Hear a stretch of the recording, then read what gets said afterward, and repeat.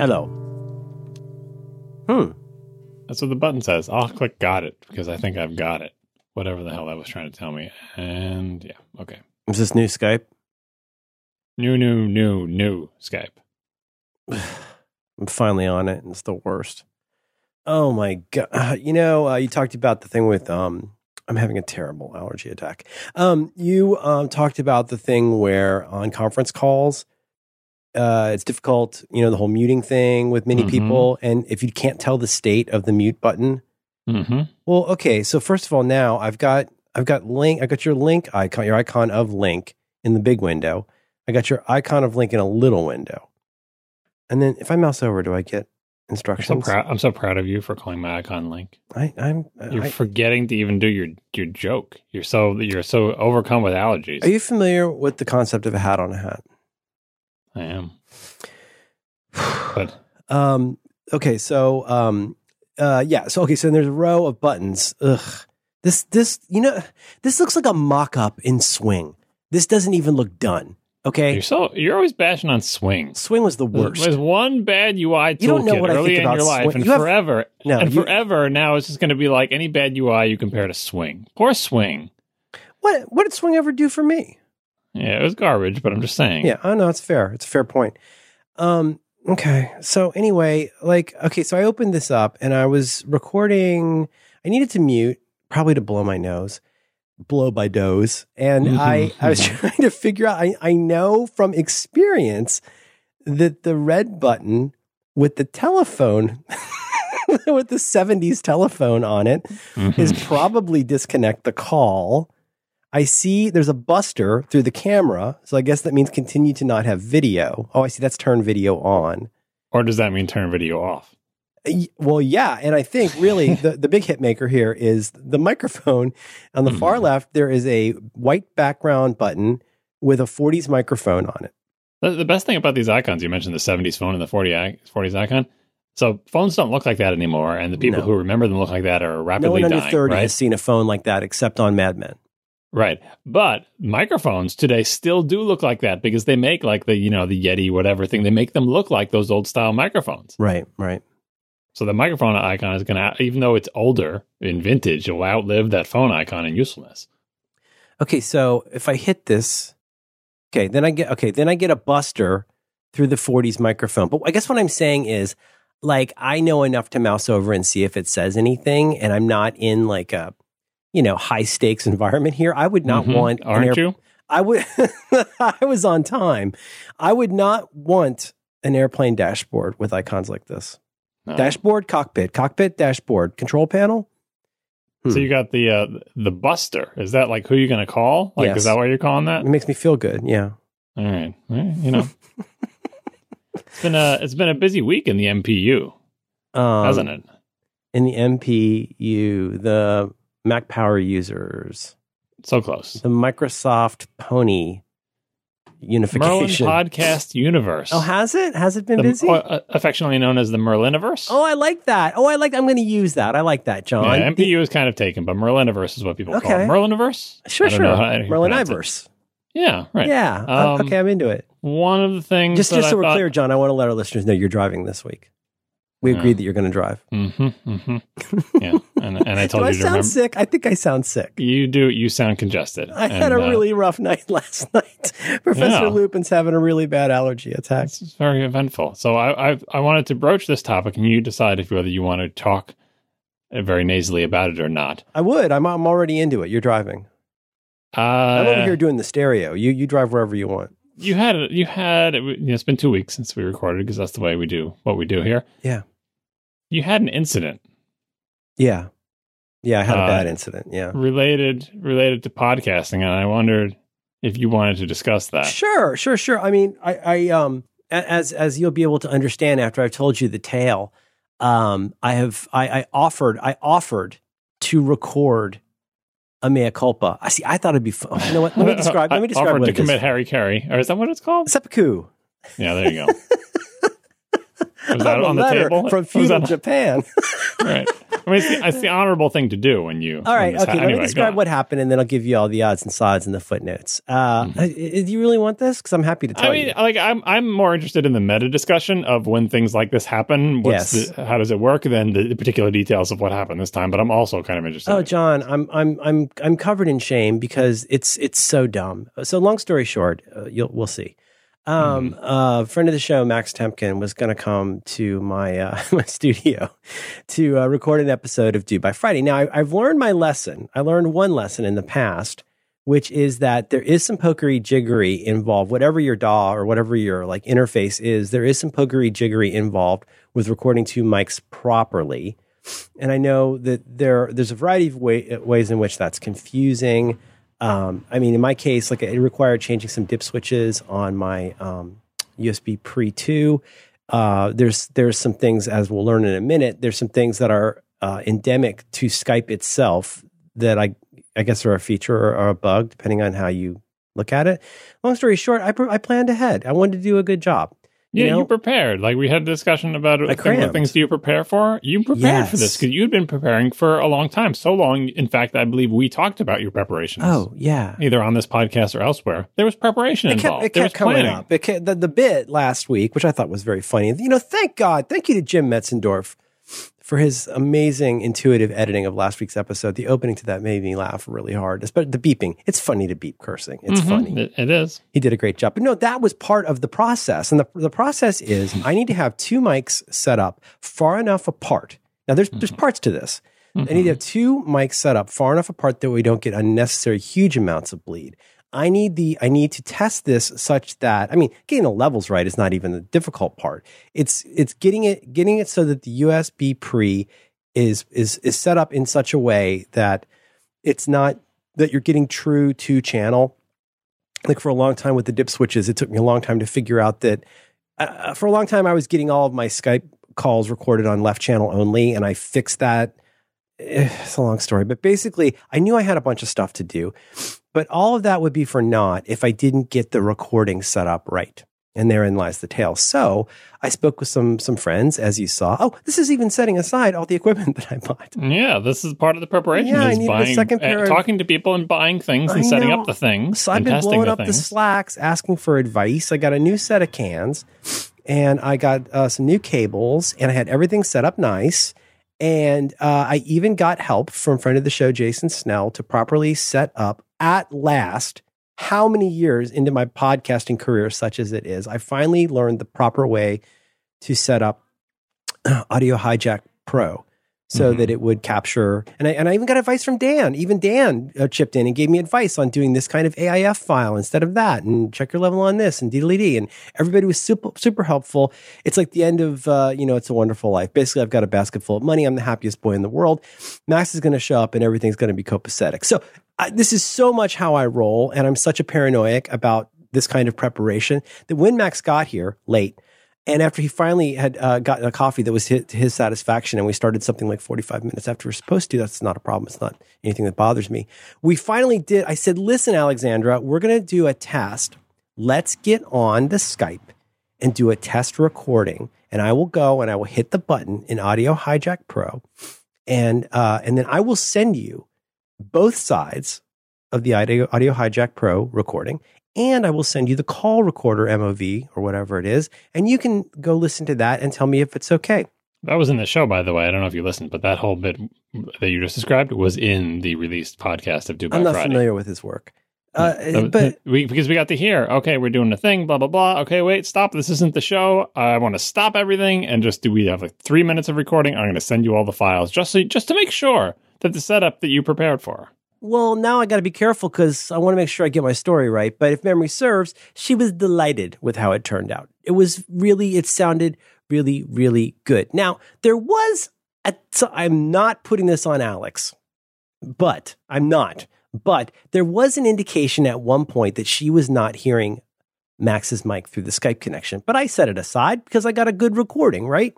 When was that indication? That might have been cut from the show. Pretty early. She was like, I can't really hear. Because at one point, I think, it might have been, actually, at some point, it might have been later on. No, it was at some point fairly early on. And then it came up again later which is what in the after show where that led to the wait a minute. Definitely yeah, exactly. So everything was going great. Well, we're ready to go. We're all set. Let's get connected and make it happen. And we recorded the program. So guess what I forgot to do? You forget to hit record on Max's microphone. I forgot to hit record in Audio Hijack Pro. I remember entirely, not just. This is all brand. Like whenever somebody makes this, I guess the Steve Letts joke, the recording, like that for me is a dawdle because which is an English word. That for me is not even an issue or a consideration because I'm ABC. You know what I'm saying? I have call recorder set to always record. Don't reject calls under so many seconds. I have the most permissive record everything policy in call recorder. But this was your first time using Audio Hijack, This was right? my first time in a, as they say, a production environment. Yes. This is your first time thinking about using Audio Hijack. No, I've played with it a little bit to it's not difficult to use, but I wanted to go to people who knew like the good way. And so, Jason Snell was kind enough to send me some screenshots and Dan was very helpful. No, it's the most boneheaded thing I possibly could have done, which is I was a good boy about recording the test call. Mm-hmm. But then I was so excited that then we started recording. We started talking, and I forgot to hit it in Audio Hijack Pro. So I've got a question and a statement. Now here's another thing. And this is a thing to remember. Is that apparently, supposedly, you only ever get one channel of audio in Skype. It will not. Apparently, if you have a thing, you can email John about this, but supposedly it will not get the input from two mics no matter what. I don't understand how that would be, but that's just the way this is the reason I screwed up that one time with Max before is I was it sounded fine in what I was listening to, but it was not being captured in call recorder. Okay, over. Go ahead. Yeah. So my statement is for the first part before, the test, the 2-minute test part at the beginning of the thing, you did hit record for that, right? For the test call, yes. Why didn't the release version of the episode use the good recording files for that part? Because that part also was like the whole rest of the podcast where we couldn't hear Max. That might have been, I'm going to speculate that might have been a decision by Alex and our editor, Quinn. Yeah, to not get people, And I also, at this point, want to say, well, first of all, Quinn is fantastic. She's a really, really good editor. She immediately got the taste and tone of the show from the time she started editing it. She does such a good job. And she and Alex, believe it or not, based on the incredibly crappy sound that we got, that was actually an heroic effort on their part. Oh yeah, you could hear it as they were cranking up there. And my statement is before you mentioned in your improbably long and skinny secret lair. Mm-hmm. Getting the microphone separated to avoid bleed, right? Yeah. The bleed is what saved you. The bleed saved your life. If you didn't have any bleed, we wouldn't have heard Max at all. There would be nothing. Have you ever heard the bleed on the real recording? They're bleeding all over the place there. They got a professional studio. And you can catch it anytime they try to cut it off in such a way that it doesn't sound like Max is interrupting Alex. You can hear him screaming in the background. They got bleed from now till Sunday. Yeah, but like Max was all bleed. Like the bleed is what saved in the edit, cranked up, so you could, when he was talking, you could actually hear him. But it was an amazing.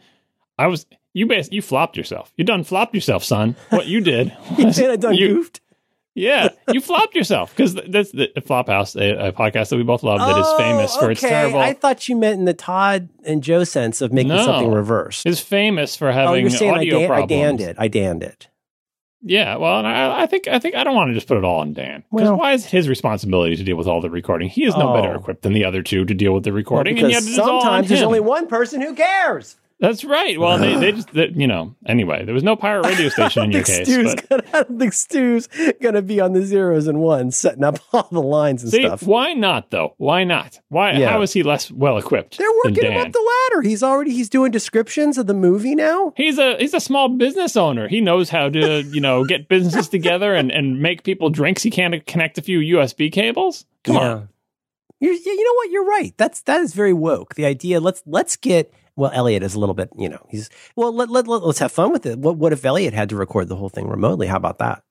I feel like he is the nerdiest of the bunch, so he may be the best equipped. But it's kind of like the thing we talked about before of like, men getting out of doing chores that they think are beneath them, going, "Oh, I don't know how to do that. I don't know how to load the dishwasher. I can't handle that." That's the Stu excuse for never doing any of the USB stuff. He's having a beer. Yeah, exactly. He's got to make all the beer cracking noise. That's right. We're calling out Stu on this podcast. Yeah, I think they call this dragging. Are we dragging, Stu? Yeah. Yeah.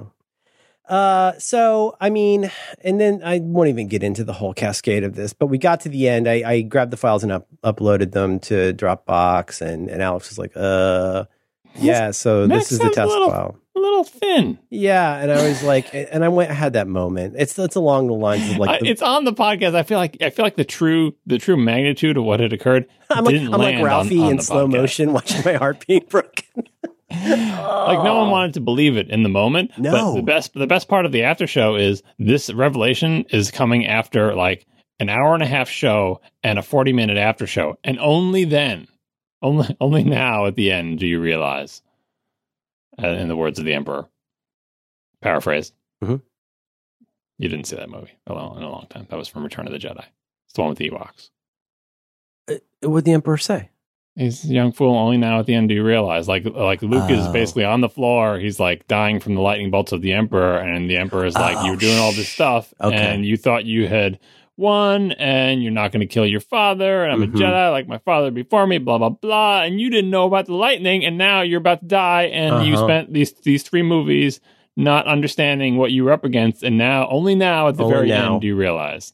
So only not at the end of the show, at the end of the after show, after the entire. That's the funniest thing about this. The listeners to the podcast had just listened into 2 hours. The audience knows you're there doing a podcast. Nobody knows. We all know what's coming. That's before Anakin plays the harmonica, right? Yeah. Yes. Maybe it's right before. No, because they've gone through the whole thing, and then there's the. We can't talk about it. No. Oh, I think. All right, I thought you were referring to where his dad stands up for him. Hint, hint, hint. Helps out a little bit. I know. Have you seen the movie? It's before that. Oh, okay. I thought the harmonica thing was Luke, where they drew the lightning bolts over his face. Looks like he has electrified braces. No, I was thinking at the end where he gets his yeah. Doesn't say a word. He just picks the Emperor up over his head and chucks him down the pit. Oh my God, John! Spoilers. Woof. Spoilers for Return of the Jedi. It's a good movie. Maybe you've heard of it. Do you like it when they do that ending where they show the montage of all the celebrations? You like that part? I do not. Love theme from Ewok Celebration. No, they replaced it with this crap prequel music. I have to tell you, just on a personal basis, I was so darn mad at myself that happened, because it was a pretty, if memory serves, it was a pretty funny episode. If we'd recorded it, it would have been a good episode. I would not listen to it. And then, of course, now you get the jokes, and it's like, oh, guys, I feel bad enough already about this. Now you know how Dan feels. Oh, I already know how Dan feels. Believe me, that's one reason I love the show, is I know how Dan feels. Yeah, it was real frustrating, and I feel terrible about it, and yeah, I'll just try to do better. Next time. Like the Pirate Radio episode of the Flophouse, this may go down in history of one of the best episodes of Do By Friday, because it has essentially an entire episode plus after show long joke that the people on the show are not in on, but that everyone listening is. It's the bomb under the chair that the audience can see from the Hitchcock, but the people sitting in the chair in the movie can't see it, and it's there for like 150 minutes. Yeah. Yeah, I don't know. I was just trying to do this. Actually, I did some preparation for Deluxe's question, which I think we should answer tonight if we can. I have a multiple choice for answering Deluxe's question. All right. But, if we're moving on from the topic of that, I'm going to say I'm very proud of how you're handling this. You're driving. I'm not touching the wheel. Go. Well, if you have answers ready, I just want to say I'm very proud of how you handled this incident. I think it was a funny episode, if painful to listen to. Yeah, that's part of the fun. Oh, thank you. Thank you. And it was good for Max to be unintentionally lowered in volume. It's like I didn't say that. You said that. He was so far, because he's so boisterous and dominant in most episodes, and now no matter how boisterous he was like way on the outside outside and in post, and it was just this distant Max who was like, hey guys, I'm over here. You sound like my nephew. Look at these cards. Hey, I'm dinosaurs. But you know how it is, and then we'll wrap this up. But you know how it is. It's like in that case, I'm selling past the close. But it was just after all of that, and then to like do that just incredibly boneheaded thing, I have to be honest with you. Perhaps this will not surprise you. I am strangely, like, mostly weirdly forgiving of myself, and I'm able to go, Does not surprise me.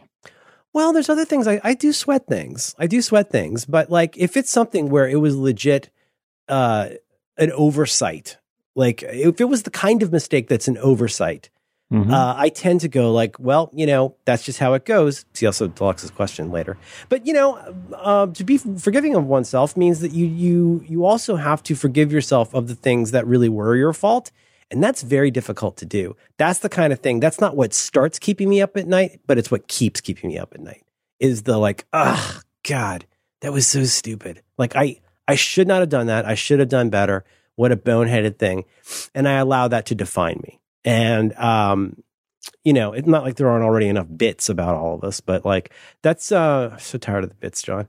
But you're tired of the bits, are you? I'm tired of the bits, am I? Yeah. Yeah, right. You're the source what of do you the think, bits. Robo John? You're the king of the bits. You know what? Save it for Deluxe's question. I'm the trying. Duke of the bits? What? Duke of bits. There you go. I just heard an interview with John Mulaney on Fresh Air that was very, very funny. And one of the things he said was he's always wanted to sing, but he's always believed that he is, as they say, tone deaf. And he finally talked to a friend of his who's an opera singer. And she said, sing me anything right now. And he goes, ba-da-ba-ba-ba. And she goes, no, you're not tone deaf. You're just a terrible singer.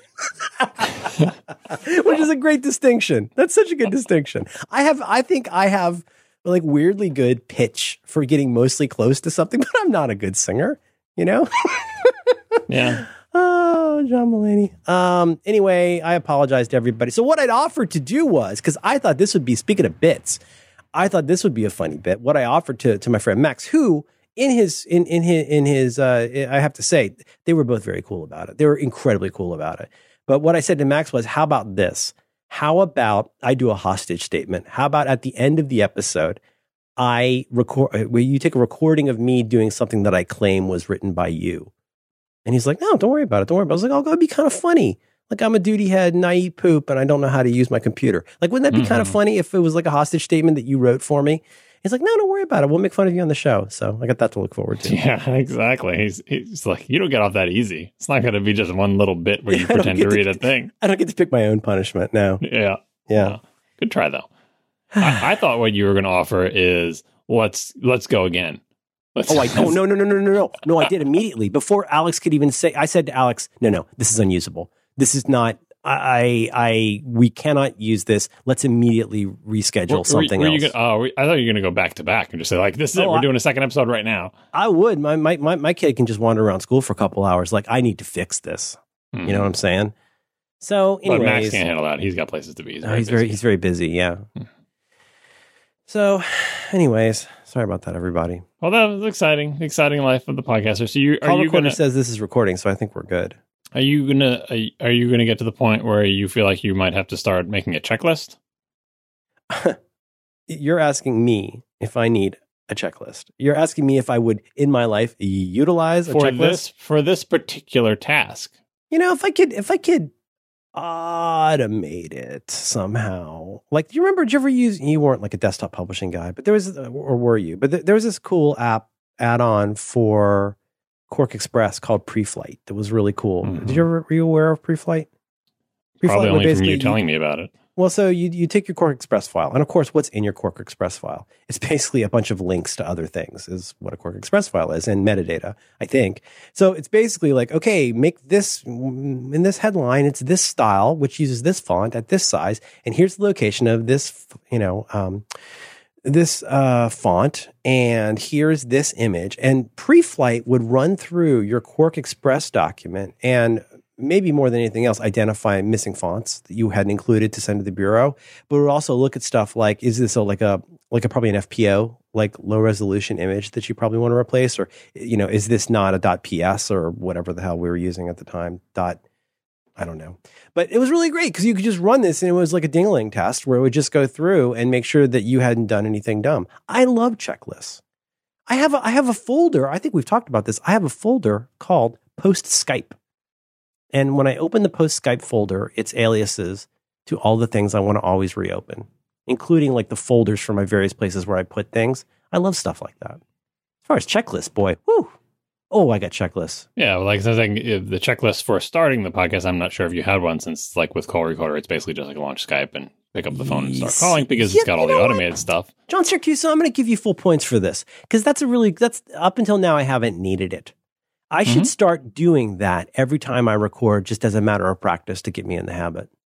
Yeah, I was thinking of this because I'm as you probably know, not a checklist person, but one of the you aren't yet a checklist person. Yeah, one of the things that I do, which is preparing the house to be cleaned by someone other than me.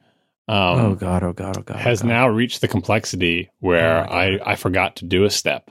There's so many steps that I forgot to do a step this week. There's the before and then there's the after. Yeah, the after I don't need a checklist for because that's just basically take everything that's wrong. Take everything that's wrong and make it right. But the before, you want to know the one that I forgot? The one that pushed me over the limit? I really do. I don't know if I mentioned this to you, but it's fairly obscure. But it's a new thing in my life, so it kind of makes sense that like I forgot it. Is this putting the sign on the entertainment center? No, I don't forget that. It was. Don't touch anything. So the lights in the living room are now connected to smart outlets, so they're voice controlled. Yeah. But the person we have come and clean our house does not know how to use the voice control, and I feel like it's, a bit of a burden to say, oh, and by the way, here's how you talk to the lights in our house. It's a little bit silly. So what I normally do is I just turn the lights, the smart outlets on. And then I turn the lights off, physically speaking. And so then the lights just work normally, and she can just turn them on and off with her hands, with switches, with everything works normally. Yes. If I don't do that, here's what happens if I don't do that. If I don't do that, all the lights get unplugged. Oh my God. And plugged into random outlets just so they work again. Oh my God. Which is somewhat sensible, but I have to go and fix all the wires after. Oh my God, John, I can't. We can't talk about this.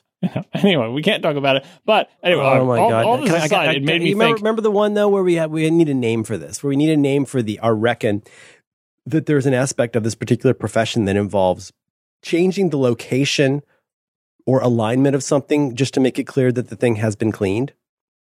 Remember there are lots of theories. Lots of theories that could be explored. Now, here's my new favorite. We have a bath mat in our bathtub with a graphical owl on it. Mm. There's only one way into the bathtub, John. And this week, the owl bathtub was up. The owl bathtub bath mat was upside down. Yeah, the owl bath mat is not what it seems. They inverted the owl. And so you ask yourself, like, would anybody want that? It's not a huge deal. The 5 or 6 iOS devices that don't charge for 2 days until I realized they weren't plugged in is a bigger problem in that one. Why do you turn the scale 90 degrees? Anyway, 90 degrees is such an odd amount to turn a scale. Just wait for the 45s to come. Oh, going full diamond? Yeah, that's right. You get, kitty corner. Uh-huh. Catty corner. Kitty catty. I'm going to go to hell. I'm going to hell. But just to wrap this up, this task, I feel like that there are so many things now that I do to prep that maybe I'm so old that I can't hold them all in my head. I may need a checklist. Oh, I see what you're saying. That's not a bad idea at all, really. Yeah. No, I have, so of course I have reminders in OmniFocus for before and after things to do. Yeah, Jason's got all that automated, by the way. He comes up to his computer and is like, computer podcast, and like windows close and apps move. No. I mean, before the thing we can't talk about. I've got reminders for that. And then, like I say, at the appointed day and time, 30 minutes before every single light in the house is turned on. Find the cat. That's the last. Find the cat at house. God, I envy your memory so much. Speaking of talking to cylinders, this entire day, every time I have asked one of my I've asked my HomePod in particular to operate the lights in my living room. It has operated the lights in my living room. Simultaneously, it has said, something to the effect of, sorry, I'm having a little bit of a problem, or some kind of voice thing that tells me, apologies, things are not functioning correctly. And yet they are. The lights go on and off as commanded. No, that's worse. Yeah, so it's very strange. It's kind of like just, like living with a British cylinder. Like it does stuff, but then apologizes. Or Canadian, I guess is the correct stereotype. It does whatever you ask it to, but then apologizes in the process. Oh, that's nice. That's a very polite robot. Mm-hmm. We got that on our list here to talk about at some point, voice control stuff. But I'm not driving. You're driving. I feel like I have to sneeze, John. I feel like I have to sneeze. You maybe mute yourself. And, I can't tell. I might cut off the call or spawn a second window. What does this one mean? Yeah, don't hit the red button. Okay, don't. Okay. Oh, what's this one? This one is share. Oh, share screen. Talk about zooming in. You don't want to do that. Oh, please don't. So I think we need to go to the Deluxe's question that has been sitting in here for a month or two, because I think you have an answer for it. Well, geez, I prepared that this would be at the end and I could be emotional, but I can be emotional in the early part of the show. I can do that. After this, I want to go to a mini topic that may or may not get emotional. So, oh, awesome. We have plenty of time for emotions and sniffling boogers. I'm sorry. I'm trying. It's all right. I was up. You should see my sleep from last night. My sleep. It was crazy. I slept real hard until 2, and then I woke up. I had a very, very long dream about Donald Trump Jr., and then I woke up and I took a shower. You may need a heavier blanket. I don't sleep with a blanket now. I do no blanket. Now I'm no blanket. No blanket, No Jared. blanket? No blanket. We go from weighted blanket to no blanket? Well, I went from weighted blanket back to normal blanket to no blanket, because it turns out you sleep better when you're cool. Your body wants to be cool. I also take off my socks. Not that it matters. I want to be cool. Not one of those overheated Massachusetts kind of houses. No.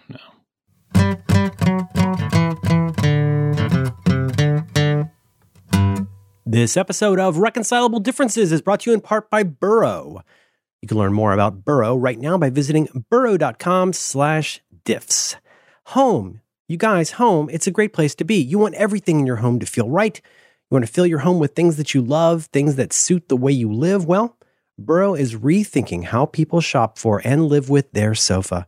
And that's why they let you easily customize a high-quality sofa online that can then be shipped for free in 1 week. The Burrow sofa adapts to your life. It's scratch and stain resistant, so you don't have to worry about spills. It has a built-in USB charger, so you can charge your devices right from your sofa. What century am I living in? The fabric is totally free of harmful chemicals, and the frame is made from sustainably sourced hardwood. It's a sofa that grows with you. You can make your Burrow bigger anytime by adding new pieces. You can easily set up and disassemble your Burrow with no tools required. And Burrow sofas are designed for comfort. You can customize every detail, pick comfy low armrests or stylish high ones.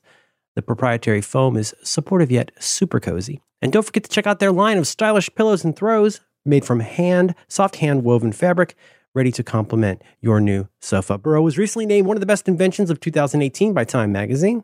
And I got to tell you, I bought one of these. I didn't even get a discount. I just bought it with my own money because I continue to believe that next to possibly buying a house, the most contentious decision you can have in life, at least as a family, is buying a sofa. We've been looking at them for years, and it turns out that Burrow had been on my wife's short list for a long time, and we just did it. We pulled the trigger, boom, got it, charging from the sofa. That's the thing you can do. Join the Man family. Get a Burrow sofa. They can just use that. That's a freebie. And right now, you can get $75 off your award-winning Burrow sofa by visiting burrow.com/diffs. That's BURROW.com/diffs. That's DIFFS. That'll get you $75 off your order. Our thanks to Burrow for supporting Reconcilable Differences and all of Relay FM. We asked people a long time ago. I've lost a little bit of my fervor for this project, but we asked people because I don't really want to know what anyone thinks Story anymore. of your life. That's not entirely. Merlin Mann, I've lost a little bit of my fervor for this project, TM. Wow. Oh man. Okay. All right. I need more of this, John. This is making me strong. It sharpens me like a knife. Sharpens me like a knife sharpener, technically.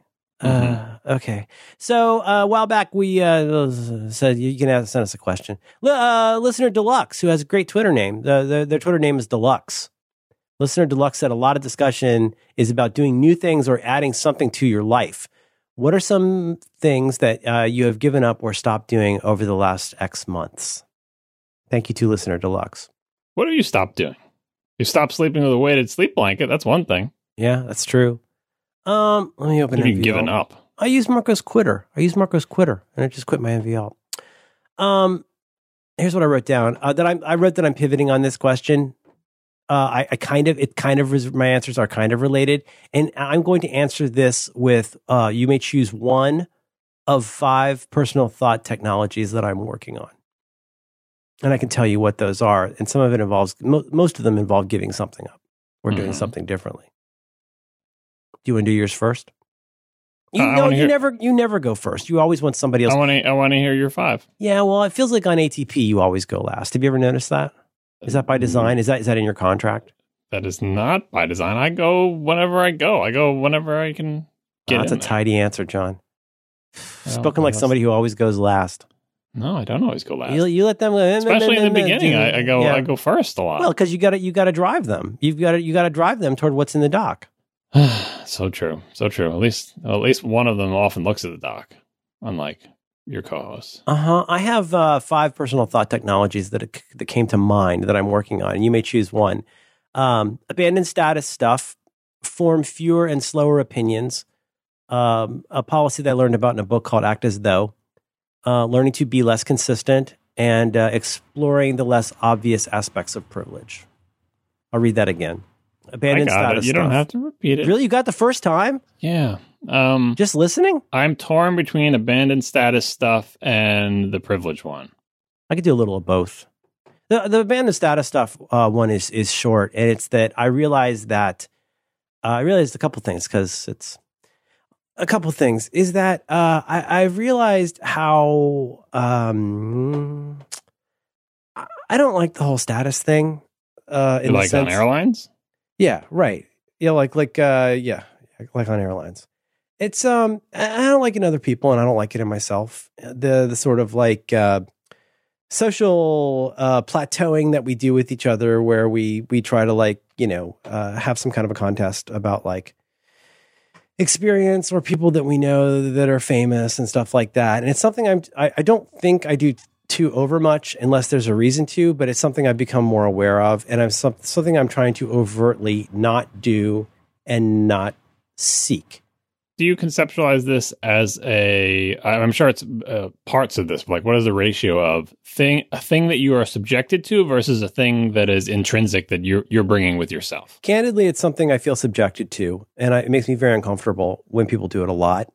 But because I'm trying to grow as a person, that also makes me aware that I don't like it when I do it. And it's one of those real dumb adult things where you go like, geez, there's this thing that's not making me happy, and I keep doing it. Why am I doing that? Like, doing that makes me feel terrible. Like so what are versions of this? Versions of this are bragging. Versions of this are talking about where you went to college.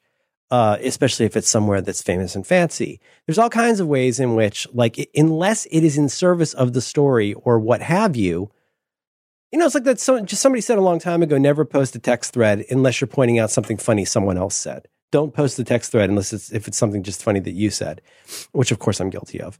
But again, I wouldn't be working on this if it weren't something that I'm struggling with. And so I've just realized that, like, if you have a conversation with anyone where it can start off innocently enough. Okay, let's make this a San Francisco thing. As I've said at length before, it's real frustrating to me how often you get into a thing with people about which school you're going to. Oh, it's so great that you're going to a public school. So taking one for the team. Good job. Yeah. Oh my God, that's so sweet. What was the comedian? Was it John Mulaney? Oh, I love how you can wear just anything. Bless your heart. No, I mean, like, that doesn't make me happy. And like, so what am I going to do? How am I going to like escalate that to seem like the cool dude? Like, I don't want to do that. And so anyway, that's my little one. My little one is that I'm trying to become more aware of when I do that, not in the service of some more interesting project. Two things on that. Where I'm just trying to make where I'm just doing it to make somebody think I'm cool and high status, and I'm trying to do that less. So the first is your rule about text threads, wherever you heard that from. Yeah. I would like to amend that for the record to say never post text threads. Okay. Because texting is implicitly a private communication, and unless you have permission of all participants, never post text threads. Okay. Never. I normally ask. Yeah, asking fine, but some people do it, and it's just like they don't ask permission. It's like, what are you even doing? Because there is a reasonable expectation of privacy. Yes, absolutely. People might not even want to see your typos. Anyway, well, it's difficult. Here's another thing, and this is a big pivot that I won't go into, but it's also like I discovered with some of my friends that like there are things that I tell them that I'm surprised I have to tell them is not for sharing. Like you can pretty much assume, because I'm not looking for status and spreading stories, like a shocking amount of the time, I would prefer you not tell anybody what I said to you. Not because I'm a creep, but just because there's all kinds of stuff in my life that like I would just as soon not be advertised or turn into your bit. Yeah, it's implied by the venue. Texting. Yeah. It's the most private of venues. Yeah. Right. Okay, that's number one. Don't post text threads. Is getting back to the subjected to versus reaction thing. Like, so for the most part, you can't really control what you're subjected to, other than like not putting yourself in situations where you know people are going to be like, oh, what school is your child going to? Right. So you can avoid those situations, but in the end, you can't stop people from doing that. No, I'm not trying to. Right. So the project is mostly like, how do you deal with that? Well, one, you already touched on like, don't do it yourself, whatever, like you can work on that. But then the other one is like, okay, yeah, just to do basic social Aikido of going, well, that's really cool. I've heard that's a good school. Exactly. And then just change the subject. But then is that the project is like learning how to, as they say in the MPU, have more aloha about when you are inevitably subjected to that, because you can't avoid it entirely. It can be very difficult.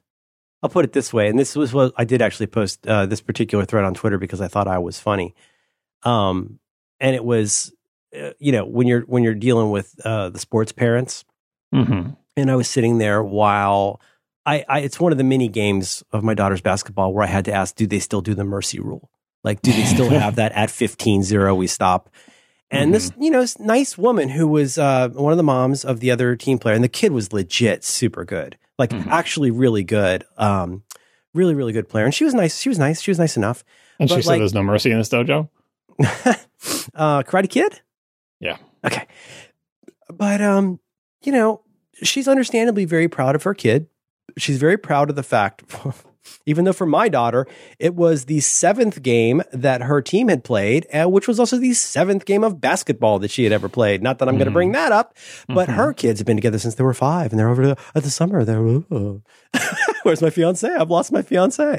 It was very much that kind of I lost my fiance, the dingo ate my fiance thing. But eventually, and I did actually, as you do on Twitter, make a joke that I didn't make the actually my daughter reads on a 12th grade level. But that's kind of what that almost came out of my mouth. What almost came out of my mouth was, look, lady, just because I'm wearing a Dubs t-shirt or a Dubs sweatshirt does not mean the sports is our family's effing life. My daughter reads on a 12th grade level. Dunk. A Dubs? What is that referring to? The Golden State Warriors. Because it's W for the Warriors. Nice. Yeah, you got it one. I don't know the slang for it. I know you don't. You're not into the Dubs. But no. So to answer your question, though, yeah, there is a certain amount of like Aikido I want to do there, because here's the needle that I want to thread is I don't want to be unintentionally provoked into going high status, because I can do that. I can go high status. I can name check and stuff like that, but it doesn't make me feel good. And afterwards, I feel dead inside. But at the same time, the thing that makes it a needle to thread is, but I also want to be kind. I'm really trying, especially to people I don't know very well. To my friends, I could care less. But especially with strangers, I want to be kind. I want to have them walk away from our interaction feeling better than before we met. Not so that they'll like me, but just because that's a decent thing to do. And that's why I didn't dunk on the mom. But no, it's hollow. It's so hollow. And like, there are people, we have some very sweet mutual friends where like we know people who don't say anything unless it's a way to mention somebody that they know. And it's exhausting. It's frankly, utterly exhausting.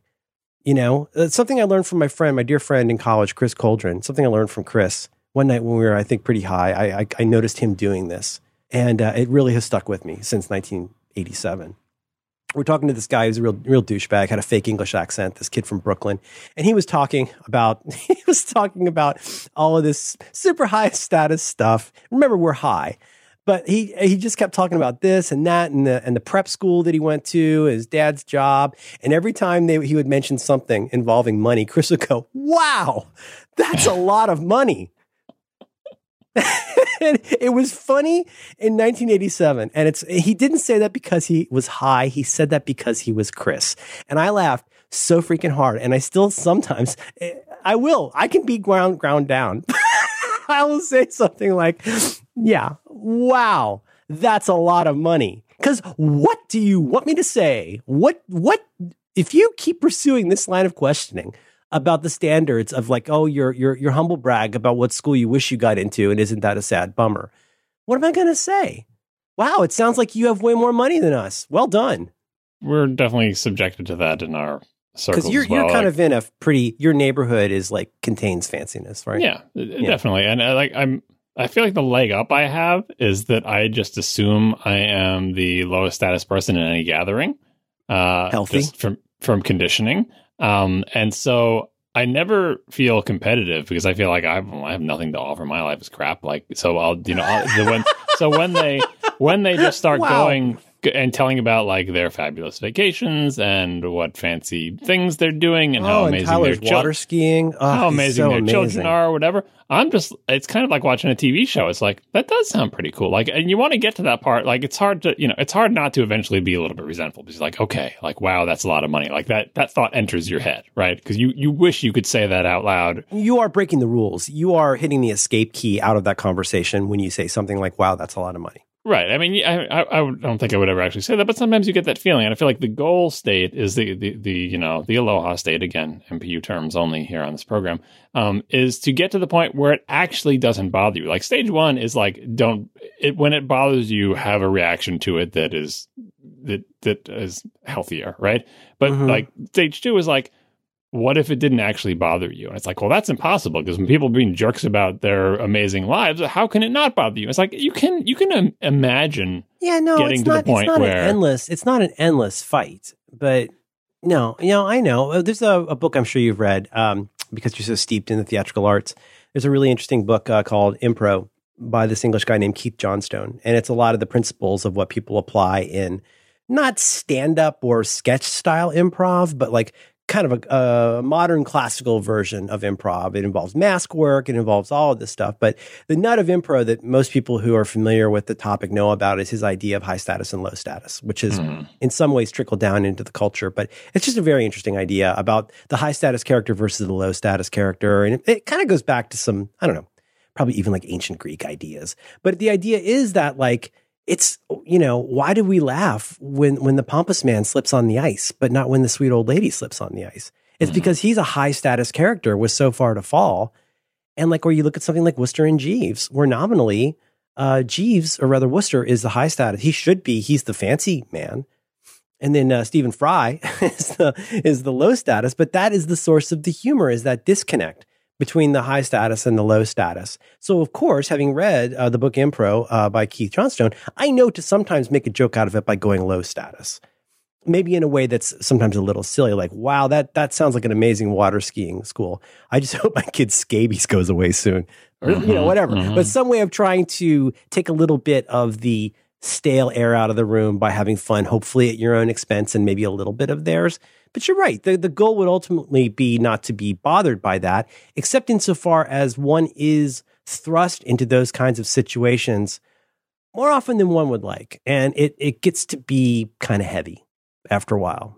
Yeah, I feel like the problem with the self-deprecating angle, it depends on how self-aware the other person is. But like in actuality, they're not a willing participant in a bit in front of an audience. So developing a dynamic in which makes it humorous for observers is better than being a jerk about it. But if they get what you're doing, they may have that glimpse of self-awareness, and they may realize what you're basically saying is, wow, that's a lot of money, which they may take offense at or may feel bad about. Like, it's just, there's so much complexity, and I feel like what I would like to do, but I can never actually do, would be like to be genuinely like glad for them, which is so hard to do. Like when people tell you about wonderful things in their life, like you would like, I would like to be the kind of person who is genuinely happy for you. And very often you are genuinely happy, but at a certain point you stop being genuinely happy for them and you just, Well, and you have to have, like, I have people that I consider good news sinks. There are people, and to be honest, Alex is one of them. Alex is one of those people where if something cool happens to me, I could be wrong and she can correct me, but I honestly feel, she's a really good pal of mine. And she's somebody where I feel like she could share a bit of giddy joy with me. Like I had a mutual following incident with somebody whose work I really like a couple days ago. And Alex is the only person I would tell that to because I'd feel like a chode if I told anybody else. But Alex could be giddy with me because she likes the thing that this person does too.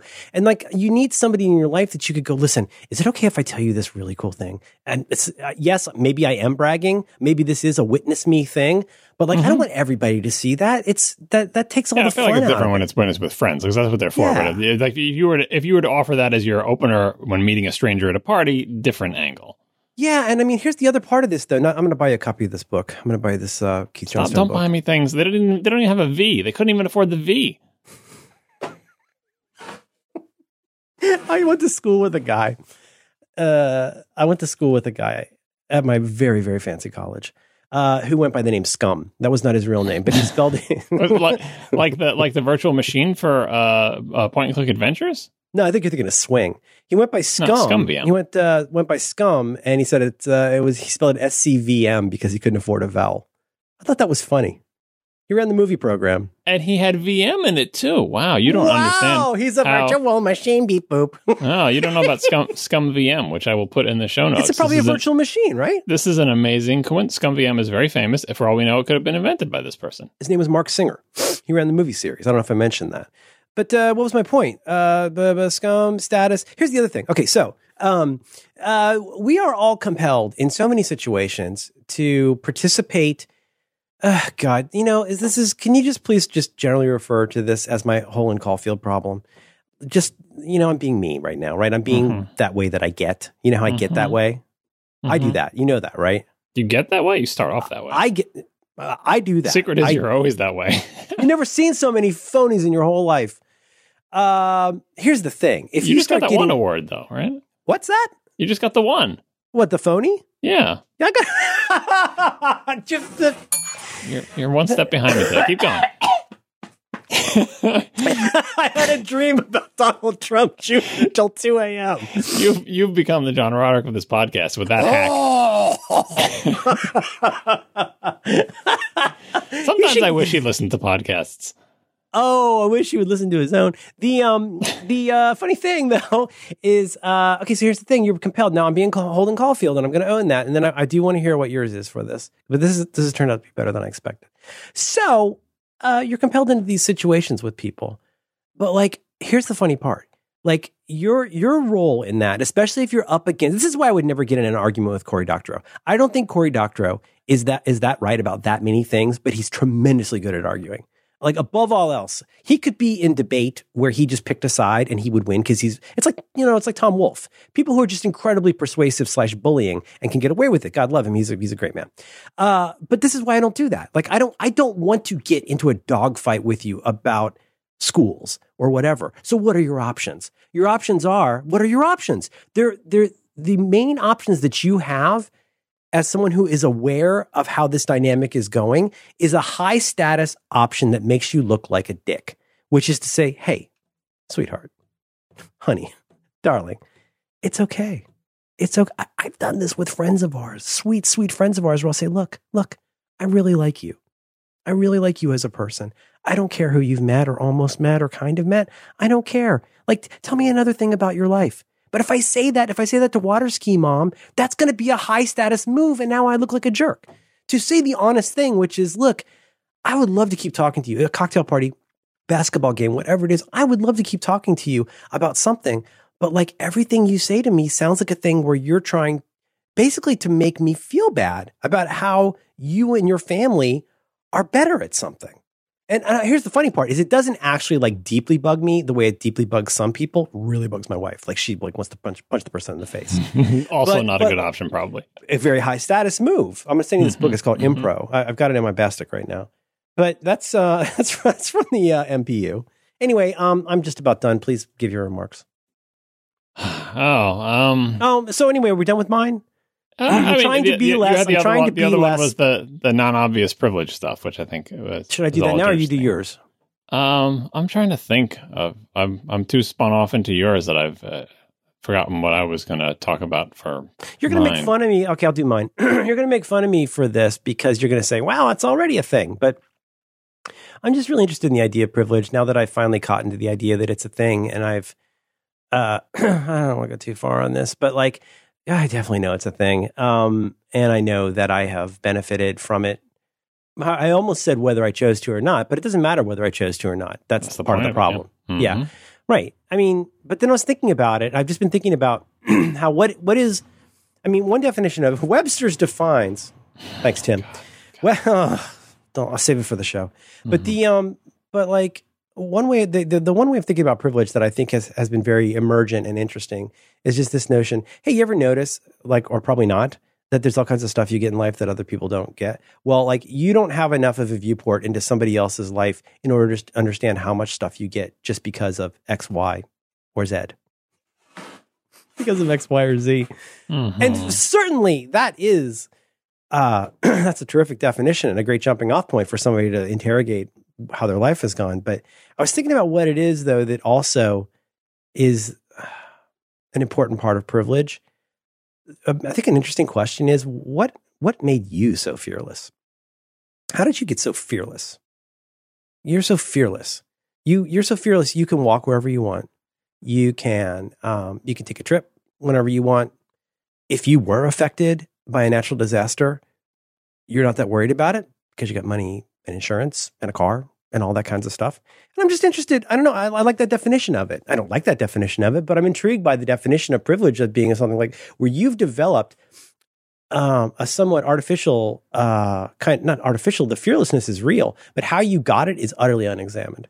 And I've told you before about how I used to get frustrated with my friends of more means about how they'd never really had their ass kicked, how you could get to be 25 or 30. I was thinking of that exact thing when you were talking about that. Yeah. We're like, just somebody who, and I don't mean this to say that everyone should suffer, but just more to say that, like, you never realize what an implicit net you have in life, that if something went super wrong, like you could stay with your parents, but you could probably even go to your parents to like get set up somewhere if you really needed to.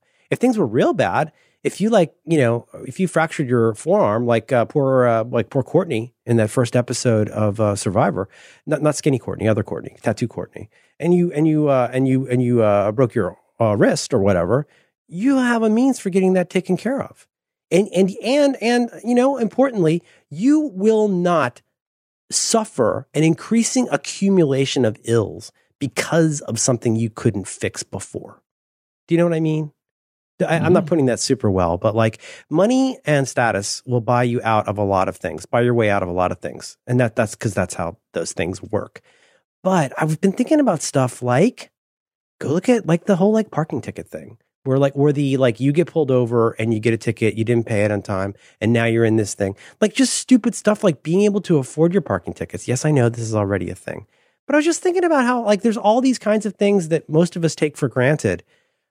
Having a flexible schedule, things that rely on having good credit, knowing for sure that there are no warrants for your arrest. That sounds crazy. That sounds absolutely crazy, except in as much as there are people out there who may be pretty sure there's no warrants for their arrest, but they don't know. Why is there a warrant for arrest? Well, maybe they missed the bench warrant about their unpaid parking ticket. Like that thing started as I need to get to my job interview or pick up my kid. And within a year and a half, that's escalated into all of this debt. You see where I'm going with this? It's Next thing you know, you're being shot and killed in your car. Yeah. You know what? Another thing you don't tend not to worry about. You worry, do I get pulled over? Am I going to get the ticket or the warning? What's not going through your head a lot of the time, depending on who you are. Maybe you took it to the dark place that it needed to go. I die. Yep. No, 100%. But like, the thing that a lot of us dudes don't understand is like how much like, it's like that, my joke since college when they say like there should be a men's rights club or a white men's club. And I'm like, yeah, it's called Congress. Well, which, it's kind of true for a long time. In this instance, where are you not welcome? Who made the joke about being a time traveler and like all the places where we could go and be in the ruling class when we show up? This episode of Reconcilable Differences is brought to you in part by ExpressVPN. You can learn more about ExpressVPN right now by visiting expressvpn.com/diffs. We can probably all hold our hands up and admit cybercrime is something we think happens to other people. Who'd want your data, right? You're a nobody. You're a schlub. You're a schlemiel. You're a person with data. But the bad news is stealing data from people like you and me using public Wi-Fi. That's one of the simplest ways for hackers to make money. And now they got your stuff. If you leave your internet connection unencrypted, your passwords and credit card numbers are vulnerable. But there's something you can do to protect yourself from cyber criminals. You got to start using the ExpressVPN. ExpressVPN works by securing and anonymizing your internet browsing. It encrypts your data, hides your public IP address, with easy-to-use apps that run seamlessly in the background of your device. And you can turn on ExpressVPN protection with just one click, and then you're free to safely surf on public Wi-Fi without being snooped on or having your personal data stolen. I have an anecdote that I'd like to share with you. I don't like to talk about traveling, at least until I'm back, but I had occasion to travel with my family recently, and we stayed at this hotel, and believe it or not, the place had some baller Wi-Fi. It was crazy. I mean, it was real fast, and it was great, and you didn't have to go in through the captive portal and all that, but you know what? As soon as I logged in, I didn't have to log in, but it just popped up, right? I got the Wi-Fi. What's going to happen? What's going to happen to my stuff? You know what I did? All I did was open the ExpressVPN app. I hit one button on my devices, and now I got a VPN everywhere I go. It was great. Thank you for the baller Wi-Fi, and thank you to ExpressVPN for saving my buttocks. It's really that easy. ExpressVPN was rated the #1 VPN service by TechRadar, and it even comes with a 30-day money-back guarantee. I don't think you're going to want that money back. I think you want your stuff to be safe, like me at the hotel. It was nice. Now, for less than $7 a month, you can get the same ExpressVPN protection that I have, me, Merlin Mann, formerly famous person and podcaster, minor celebrity. If you ever use public Wi-Fi and want to keep the bad guys away from your data, you got to get the ExpressVPN. You go to expressvpn.com/diffs to learn more. You can protect your online activity today. Find out how you can get 3 months free. You go to expressvpn.com/diffs. I'm going to say it a third time because it's almost like praying. That's expressvpn.com/diffs. That's DIFFS. Jiminy Christmas. 3 months free with a 1-year package. You've got to be kidding me. You're crazy not to go there. You go to ExpressVPN. Okay, get the VPN. Our thanks to ExpressVPN for supporting Reconcilable Differences and all of Relay FM.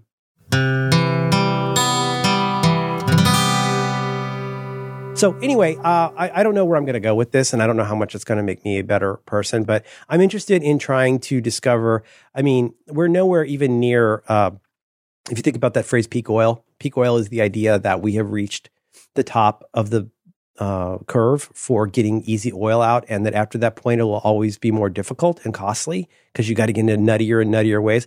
I know we're nowhere near peak privilege awareness, but I'm interested in looking into these little veins and seams and streams that I'm not aware of. But what about no warrants really grabbed me for some reason. What was I thinking about? I was just thinking about how like fearlessness means like you can just do whatever the thing is you want to do without worrying that there's a sword hanging over your head, that you can't afford bus fare home, or that like there's something that could, you know what? I don't know. Now I've been talking too long, but that's my two. My number one is status stuff, and the other one is just thinking about surprisingly non-obvious privilege things. One of the things I found useful for the privilege stuff is I suggested this on ATP a while back, and like following new people, but not actually interacting with them, like following in the true sense of where you're just saying you want to read what they have to say. It's not an opportunity to engage them in any kind of conversation or demonstrate your wit to them, right? I get a lot of good ones from you. I just started following that Casey Johnston. She's great.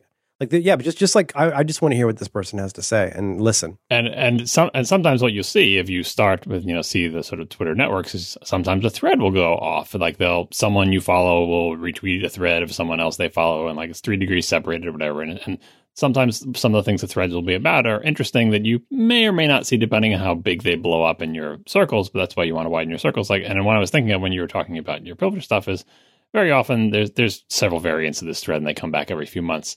It'll be like, sometimes it's a hypothetical. It'll be like, to all my followers who are women, if you could have 24 hours where all the men would disappear from the earth and then come back at the end of that, what would you do?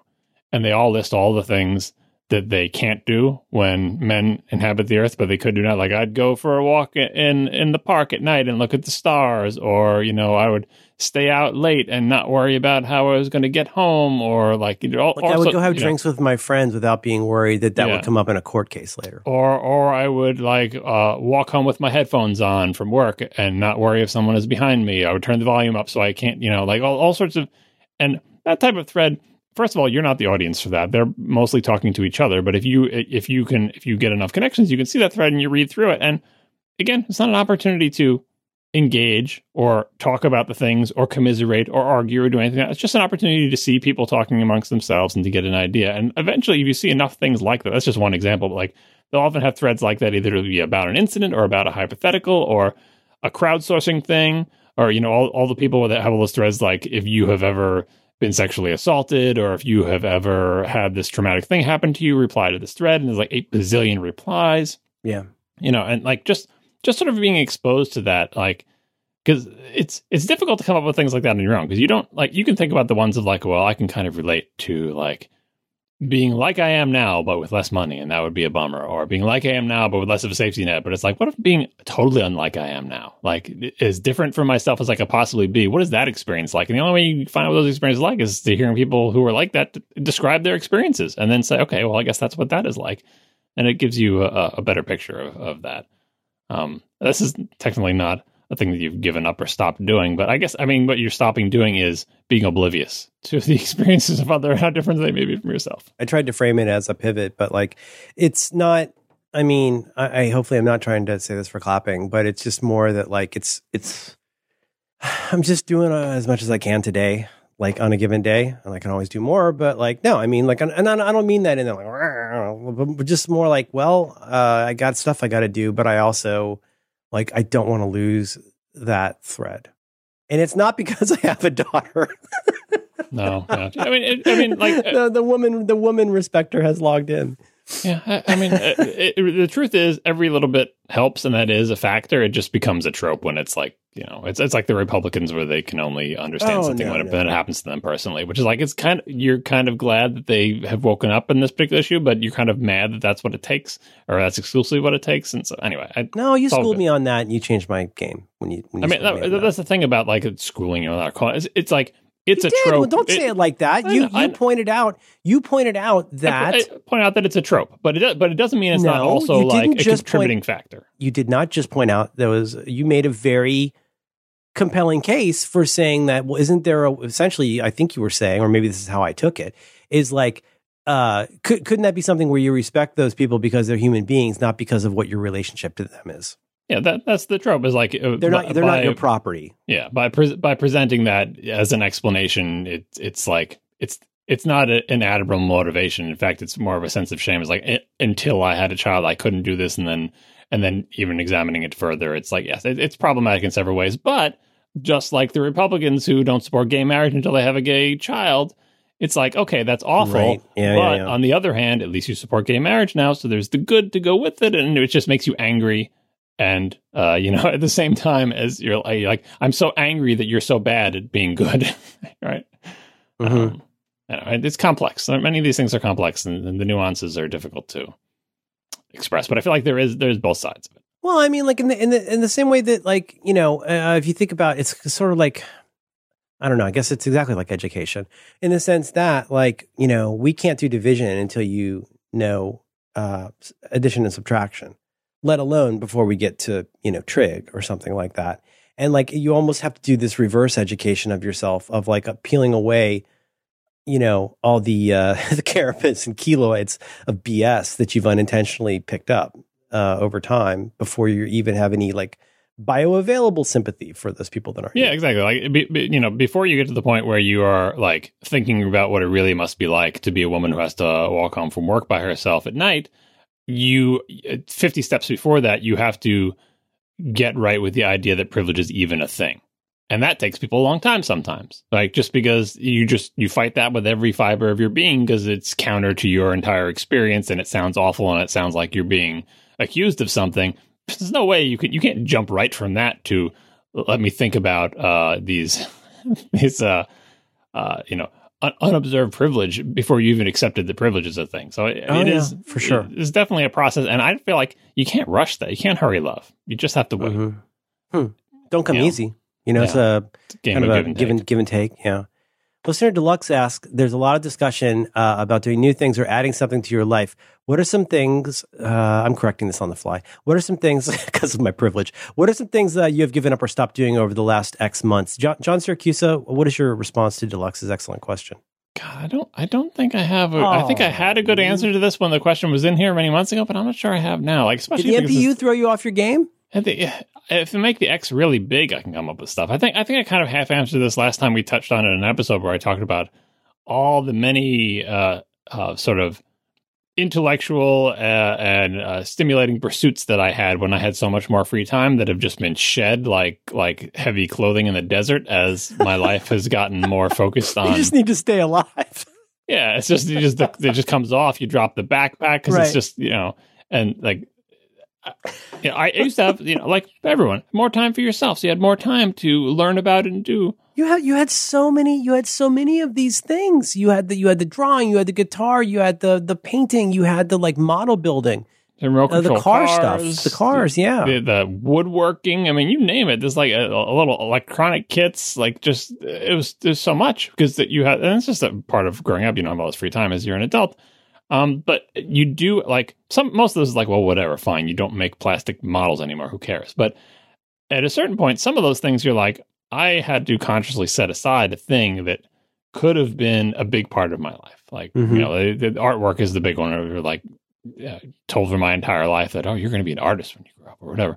And like it's something that you have an aptitude for that you invested a tremendous amount of time in honing those skills, and getting better at it. And like, but there comes a fork in the road where you have to say, like, is this what you're going to pursue? Or are you going to pursue this other thing or this other thing? Or what, and you just have to end up like setting it aside, because you just can't do everything. And that's such a myth when you hear that, like, well, you really need to focus on your accounting work. You can still do your guitar stuff for fun. Well, you can, but like, you're not going to get better. And especially if the things you're thinking about, again, like sometimes you put it aside, like, all right, so remote control cars, they're super fun. I loved it. And I think I had an aptitude for certain aspects of it, but it's not the type of thing that you can feel like you can dedicate your life to in most cases, unless you're going to start a company that makes remote control cars or go work for one. Like if that is truly your passion, then sure, but it's not as viable as some of the other options. And you have to say, like, what are my aptitudes? Like, if I had to rank them, I'm good at X, I'm good at Y, like in descending order. Like, it's easy to set aside the ones where you're like, well, whatever, I'm just doing this thing for fun. But when you get to sort of the primary things, like for you, it might have been music, right? Something it's like, this is not just like a frivolous thing. I care a lot about this, and I'm good at it, and I put a lot of time into it. And it's like, it's right up there with my life could be about this, but I do have to choose. And so setting that aside or consciously de-emphasizing it or saying that's not the road I'm going to take, and I'm sure everybody in every career, like I've been enjoying the David Tennant podcast very frequently. David Tennant does a podcast, as he calls it. He asks his guests, if you weren't an actor, because he's talking to famous actors and stuff, what would you be? And you get to hear all of them talk about the thing that they set aside. You expect a lot of them to do the frivolous answers, like, "Oh, I don't know, I would live in a farm or whatever." But like, very often it's like, and because they're English, almost all of them, their parents tried to dissuade them from it. Yeah, but there's still a lot of them. They say like, there is another thing that I was actually really good at, and am potentially still very good at that could have been a career. And you hear almost kind of like a wistfulness that they. That they, when it became clear that they were going to be successful as an actor, they had to set aside this thing. I think even one of them was just like running restaurants. I forget who it was. Maybe it was Olivia Colman, saying like running a restaurant, being behind a bar, and being like a wait staff and owning a restaurant. She's like, I spent years doing that, and I'm really good at it. Like their family owned restaurants, and they ran a bar, and it's like it's almost like you'd hear like, I had to set that aside, which is kind of a shame. Maybe I'm even better at running a bar than I am at actually being an actor. Obviously, being an actor pays better, but like eventually, saying, I had that's the path not taken. I had to set that aside. And you're like, well, you're a famous, rich actor. What do you care about that? But it's like, but I was so good at that other thing. Yeah, and she's lost her private life. Yeah, and which is making her crazy. It's also sometimes I think like I don't know which one's worse. The situation where it's something you used to do and loved. I don't know which one is worse. Wow, back then I never could have imagined that I would succeed with that. Or I wonder if the more painful one in some ways is I totally could have imagined myself doing that. You know what I mean? Like, it's one thing to say like, well, I mean, I never thought I would be an actual rock star, not like, you know, or whatever. But like, I think there are people who are like, man, like I put in the hours. I mean, you know what? Some of those are like maybe more of a long shot, maybe swimming, gymnastics, stuff like that. But there have got to be certain kinds of things where like, you know, you don't know the improbable path that leads you from somebody who worked on the school paper to like being like the editor of a magazine, or even being a columnist or whatever for a magazine. But like, you know, the dreams deferred that suck are the ones where it's like you could really have seen yourself doing that on even like a practical level. That's got to be the ones that hurt the most. Yeah, and especially if whatever path you chose, regardless of how successful you may be in it, feels like it doesn't fulfill some aspect of yourself that the other thing fulfill. Like very often is in creative endeavors, whether it's music or art or even writing or something like that, where whatever it is that you're doing may be a thing you're super interested in, and it's, you know, and you spend a lot of time on it, and it's your career, and it's, you know, you like it and everything, but, you know, I just take, you know, stereotypical like accounting. Like maybe you are actually super into accounting and you're really good at it, and it's just your brain thinks in terms of those numbers, and you get great satisfaction of making sure that they all add up and dealing with it, and it's just a fun thing for you to do, but it doesn't give you the creative fulfillment that, like, you know, writing short stories did. And you had to choose the path, whether you're going to try to be a journalist or a fiction writer or an accountant, and you chose accounting because in the end it is the thing that you love the most, but it doesn't fulfill you in that way. And so you try to like do that other thing as a hobby, but it only makes you think like, what if I had chosen this direction and done accounting as a hobby? Like, I don't know how it works in people's minds, but like you do have to set those things aside. And so, yeah, going back to my answer, like I have this huge laundry list of things that are just shed, as you know, and the big shedding, of course, came when you get married and have kids, and that's like, okay, everything overboard. All that's left now is just my naked, burdened body and this family and children. I have no room for anything else, which is not true, obviously, because I mean, I'm doing right now, I'm making room in my life for podcasting and all the other stuff. Like, so you try to find outlets for it, but you do look behind you and say, you know, could I have been, a writer or an artist or an architect or whatever, you know, thing, or maybe like you glimpse the idea of, working for a remote control car company, like all sorts, like when you're young, there's so many possibilities. And if like when you're young and have lots of interests and everything you do, everyone tells you you're good at, like if you have aptitude for picking up things, like, and you're just like me, obsessively into them, will learn everything about them and quickly become a quote unquote expert in them. It seems like you could do anything, but eventually you realize you can't do everything. You have to pick what you're going to do. And in fact, whatever you do pick is going to be much more difficult than you think it is. And eventually all that other stuff just has to be shed. So I know that's not the spirit of this question over the last X months, but if you just make a really big value of X, my answer fits. I wish somebody give you all your millions so you could retire and get your McLaren and all that. Yeah, I don't know. I don't know when that's going to happen. I saw McLaren on the road the other week. How do you know? Did you read the word on the back of the car? You don't know what cars look like. Yes. Okay. Mm-hmm. Yeah, there's a lot of them out there, but they're the chintzy ones.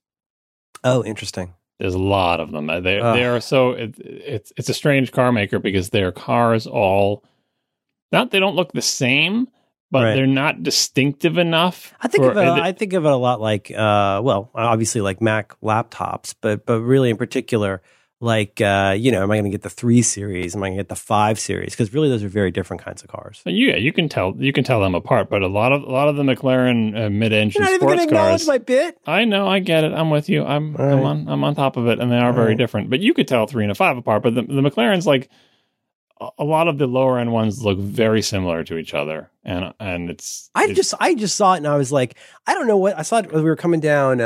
Doesn't matter. We're coming down the road, and I was like, wow, whatever that car is, that should be called the Manta Ray because those lights are really cool. It looks kind of like the superhero or the supervillain. It's probably a 720S or one of the other models whose names I can't remember. 720, 721. Yeah, whatever it takes.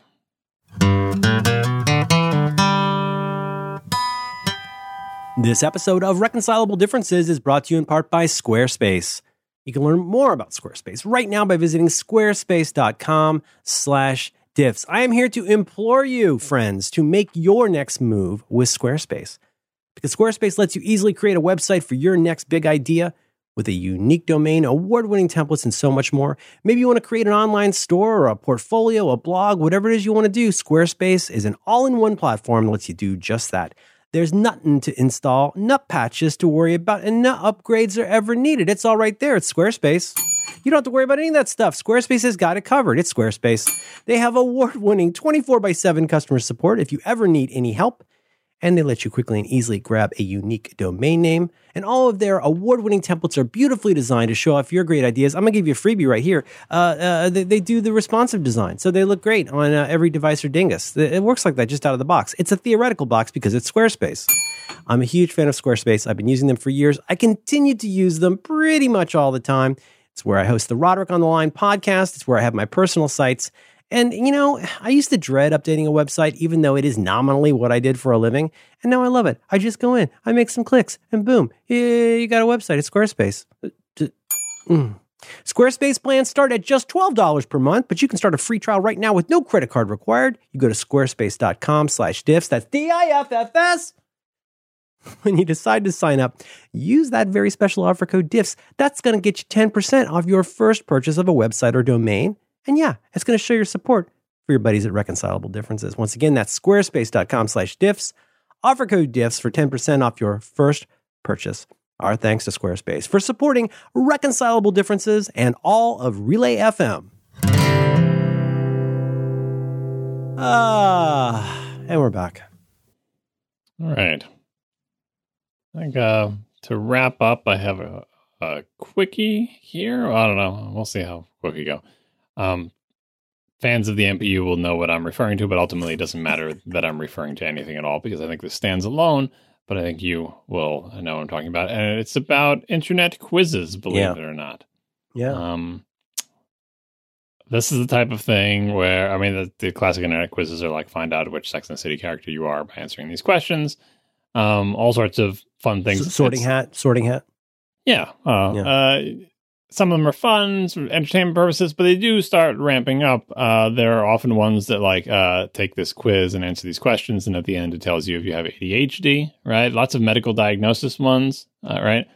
And that's you talked about these on a recent podcast. Yeah, a friend of ours was compelled to do an internet quiz that involved mental and emotional health. Right, and it's supposed to be like, see, part of these, I mentioned the one like which Sex and the City character you are, like the classic stuff like that, where it's for entertainment purposes. But then we get into the medical ones, like the incentives are similar.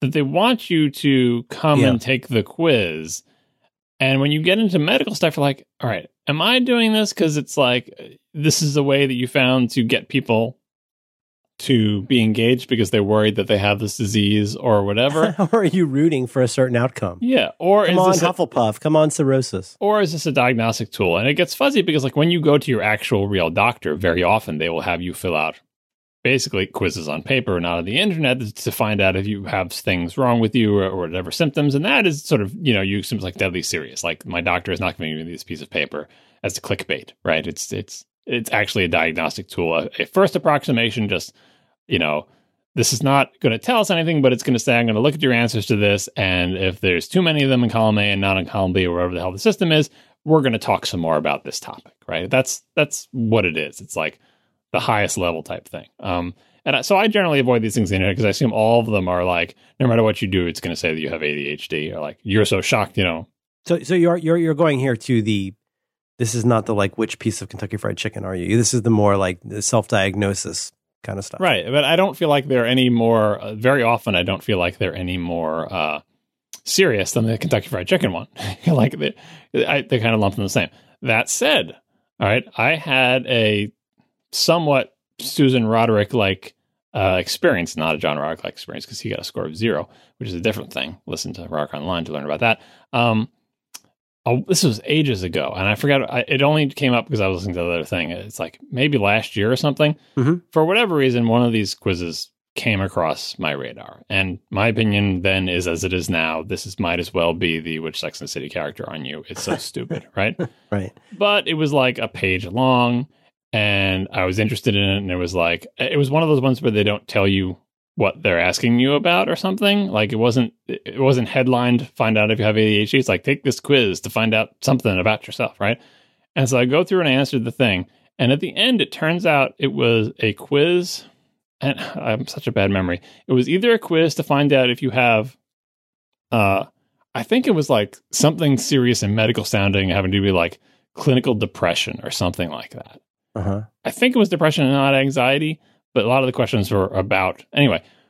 And I went through it and I answered, and the choices, the questions were not like they weren't dramatically. Like, well, yeah, because like your funny part, and not to interrupt, but the funny part about the Sex and the City one is like it's pretty obvious if that's Charlotte or whatever, right? And so, or with ADHD, right? I mean, like there's going to be a pretty obvious answer, and in this case, you didn't feel like it was leading you toward.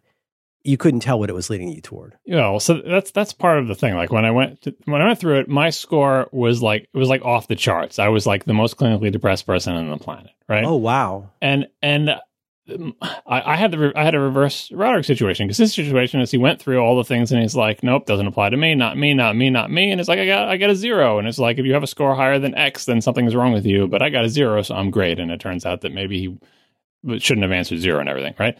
My thing when I went through it was like, these questions are like horoscopes. It's like, do you ever feel unappreciated at work? Well, who's not going to answer yes to that? So everyone, I'm like, yes. Yep, nope. Do you ever feel like you might be right? You ever feel like you might be right about things other people are wrong about? But only they were questions focused on depression. And they weren't dramatically worded. It was just like, do you ever feel like this? How often does this happen? How often do you feel this way? And I was like, and what I was answering was like, of course, everybody has all these feelings, right? Because they're like the horoscope things where they're things that everyone is going to relate to because it's the human condition. But it turns out, no, these are supposed to things that ostensibly, according to this random internet quiz, normal people shouldn't be saying yes to so many of these things. And I was off the charts on the thing. If you were going to self-evaluate after having taken, well, or however you did it, like, would you consider yourself a neurotypical person? Well, so here's the thing. I get to the end of it. And so now I'm faced with the question. It's like, okay, you didn't clock this thing all the way through because you thought you were answering the normal person answers and you're going to come out with some middling score. But it turns out you have dramatic ones. You have to decide now, is this quiz one of those rigged ones where no matter what you say, everybody's going to end up being shockingly depressed? Because that's the whole point of this. You'll be shocked what you learned about yourself. Like it's clickbait and the conclusion is clickbait. And you'll send it to all your friends because you're like, I can't believe what score I got. Like, is your evaluation that that's what this thing is? Or would you be able to distinguish a situation from a situation where someone just put like one of those boring medical ones at your doctor up online, and this actually is a reasonable first pass diagnostic tool to see if you're supposed to have an additional conversation with somebody? And especially when it's something like dramatic sounding, like whatever it was. Sort of like a pre-screening. Yeah, and especially when it's something dramatic sounding like whatever this was. Again, I can't even remember. Like it was something having to do with depression, but it was a fancier sounding name. That you're like, do I feel bad? Like, and you start like, and I had a brief moment of like questioning myself before my eventual conclusion was this test is mostly BS, and everyone would answer affirmatively to all these questions because they're worded in such a misleading way. And I don't feel, I have my own conception of what depression, what the Welsh troll is, right? From listening to other people talk about it and experience things in my life. And I'm like, that I don't feel that now. Like I'm okay and fine and everything is good. And this quiz is probably garbage. But I have still thought about it for like a year. I didn't save a bookmark to it or whatever. I didn't send it to all my friends. But occasionally I think about it because I find it's difficult to know whether you are correctly dismissing something like that. Because you're like, what isn't that what a depressed person would say? You know that? Yeah. Right? Absolutely. Right? Yeah. So I guess my question to you is, have you ever taken one of the, and to answer your question, am I neurotypical? No, but not in the way that this quiz was saying that I was, I think. But you're like a high-functioning Eeyore. Like, if you are depressed, it doesn't seem like it's bothering you. I mean, the thing is, I have had times in my life where stuff like that has bothered me, but I'm not in that time now, so why the hell is this quiz telling me? But on the other hand, like, I'm briefly questioning, like, because this is the thing, many people who have, problems with mental illness will say is like you either come to accept or it never occurred to you that everyone doesn't feel this way. Like that's how they always describe it. It's yes, like, I just thought this is the way that, and that's how I felt after these questions. But on the other hand, everybody does feel unappreciated at work. Like that's how horoscopes work. Right. So I found it very confusing, and I wondered if you had someone who has your own issues and probably doesn't get them diagnosed by internet quizzes, if you've ever found yourself sucked into one of those things, and if you've actually gained any insight from it, or it has triggered any real world change in your behavior, or have you thought on it? It's a really interesting question. I think it's beneficial to look at, even if we just look at the internet history of internet quizzes. Like they were this thing that, I'm going to misuse the phrase and you'll get mad at me. Like in the post CGI bin era, like the ability to have some kind of a test that you click on. Like there was a point in the early days of social media where that was a very popular thing to fill out and share with your friends. For sure, that was an online thing. I feel like as somebody who has been exposed to people who like women's magazines, the provenance of this, I think, is like in the kind of quizzes that you get in like what are like 17 or something like that. And so if we stipulate that this is the kind of thing that spins out of a like who's your dreamboat date gonna be or whatever, right? In like a young woman's magazine or Cosmopolitan even. Like sure, any of those.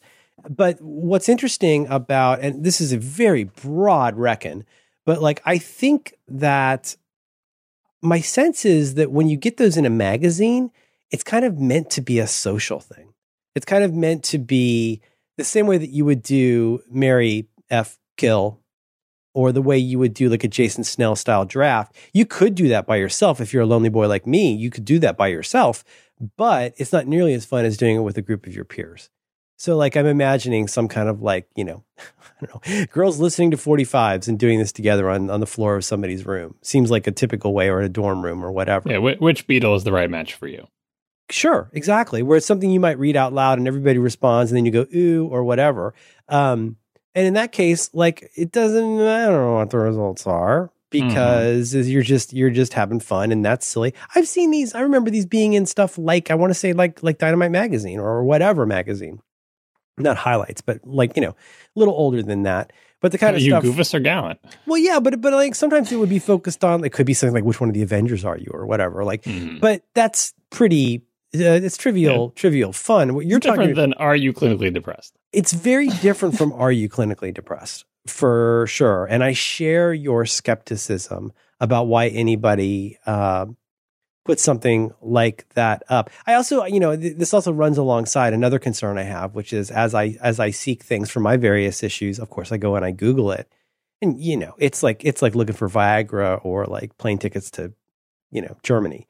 It's like, there's so much garbage. If you want to find something, even if you want to find something that's a medicine, a prescription medicine, you're going to find tons of forum posts from people where like, the star rankings of how this dealt with my particular issue over this 10 days that I took it are this. And so 1 star. And it's like, it's so frustrating. But God help you if you want something that's a nootropic or a non-prescription thing, because it's all mostly spam. It's all mostly affiliate links and stuff like that. But I feel like those do kind of reside alongside each other, which is that we think about just Googling for symptoms. Where, the classic sort of like, is it cancer thing that always people, cancer. It's always cancer. It's never lupus. And so you end up going through these kinds of things and it's, but if you really just look at that in stark terms, and I don't know if we're stipulating that what I'm saying here is accurate, but there's a big difference between is George right for you versus do you have small cell carcinoma? Like that's a pretty big spread in terms of what that functionally, means for you. I used to do those in the social media early days, like maybe the Live Journal blog early days, because we'd sometimes find one of those that was really novel. But I don't do many of those nowadays. And I'm trying to think of examples where I've gotten a surprising on point result. Have you ever done a mental health one? I feel like the mental health ones are more than like the cancer or which beetle should you date, because like that, in my experience, in my limited experience with the mental health professions, they actually do use questionnaires again as a first pass filtering just to bin things. And so seeing a questionnaire online is not entirely alien. And, and I already mentioned my self-doubt thing of like, it's exactly, my reaction is both entirely plausible and also exactly what someone who actually had clinical depression would say, based on my experience of reading the writings of people who have it. I mean, I think there are, as a story that I've told more than once is the first time that I went to my psychiatrist. It took him about 2.5 minutes to say, yeah, you've really got a pretty classic version of a pretty generic version of ADHD. If you had gone 20 years later, he'd be texting his friends, got a live one here. Yeah, right. He'll post the text channel. No, but that came after several tumultuous years of trying to get treatment for what I believed to be ADHD and mainly getting pegged as somebody who was seeking drugs. Mm-hmm. When I went to my HMO assigned physician, I mean, I made this crack a long time ago on Back to Work, but it's true. She was like, maybe you take more walks. And I was, because she was Natasha from Bullwinkle. No, but I mean, that was what, and so it doesn't take too many experiences like that to make me go, oh, well, I guess I'm so crazy that I'm crazy. Apparently, I'm not even mentally ordered enough to have a mental disorder. Thank you for your time. Here's your $20 copay.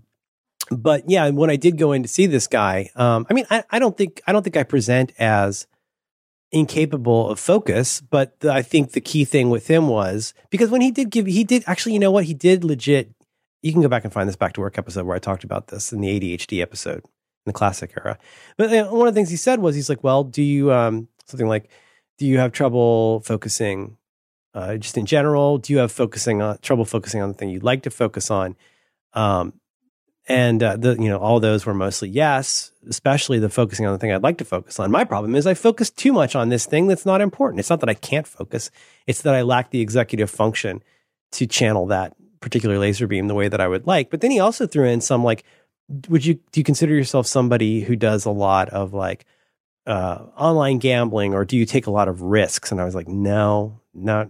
He's like, all right, cool. He's like, well, yeah, it's pretty clear that you've got, based on the way you're presenting and the way you answered this, yeah, it's pretty, you could definitely benefit from trying some various things to work on your ADHD. So yeah, I've done that. When he was asking you those questions and you were giving your answers, were you thinking, yeah, but that's true of everybody, isn't it? Or were you? Well, no, I went in there wanting lupus. I went in there wanting, I have to be honest, I wouldn't call it drug seeking behavior, except in as much as like, yeah, I did try Adderall. Leslie Harpole gave me like 2 Adderalls, and I realized something was very, very different about me with the Adderall versus me not with the Adderall. That's what eventually got me to like go, like, I think I need to talk to somebody. But I don't think, but you're getting me back to the really troubling part of this. And there's all kinds of questions I want to ask you that would necessitate you knowing what the quiz was that you took. But even without knowing that, I would be skeptical about how meaningful it is giving just my own reckons about online quizzes. But you could also, in a certain universe, you could have depression with extremely varying symptoms and with extremely varying amounts of ways that it negatively affects your life, or positively for that matter.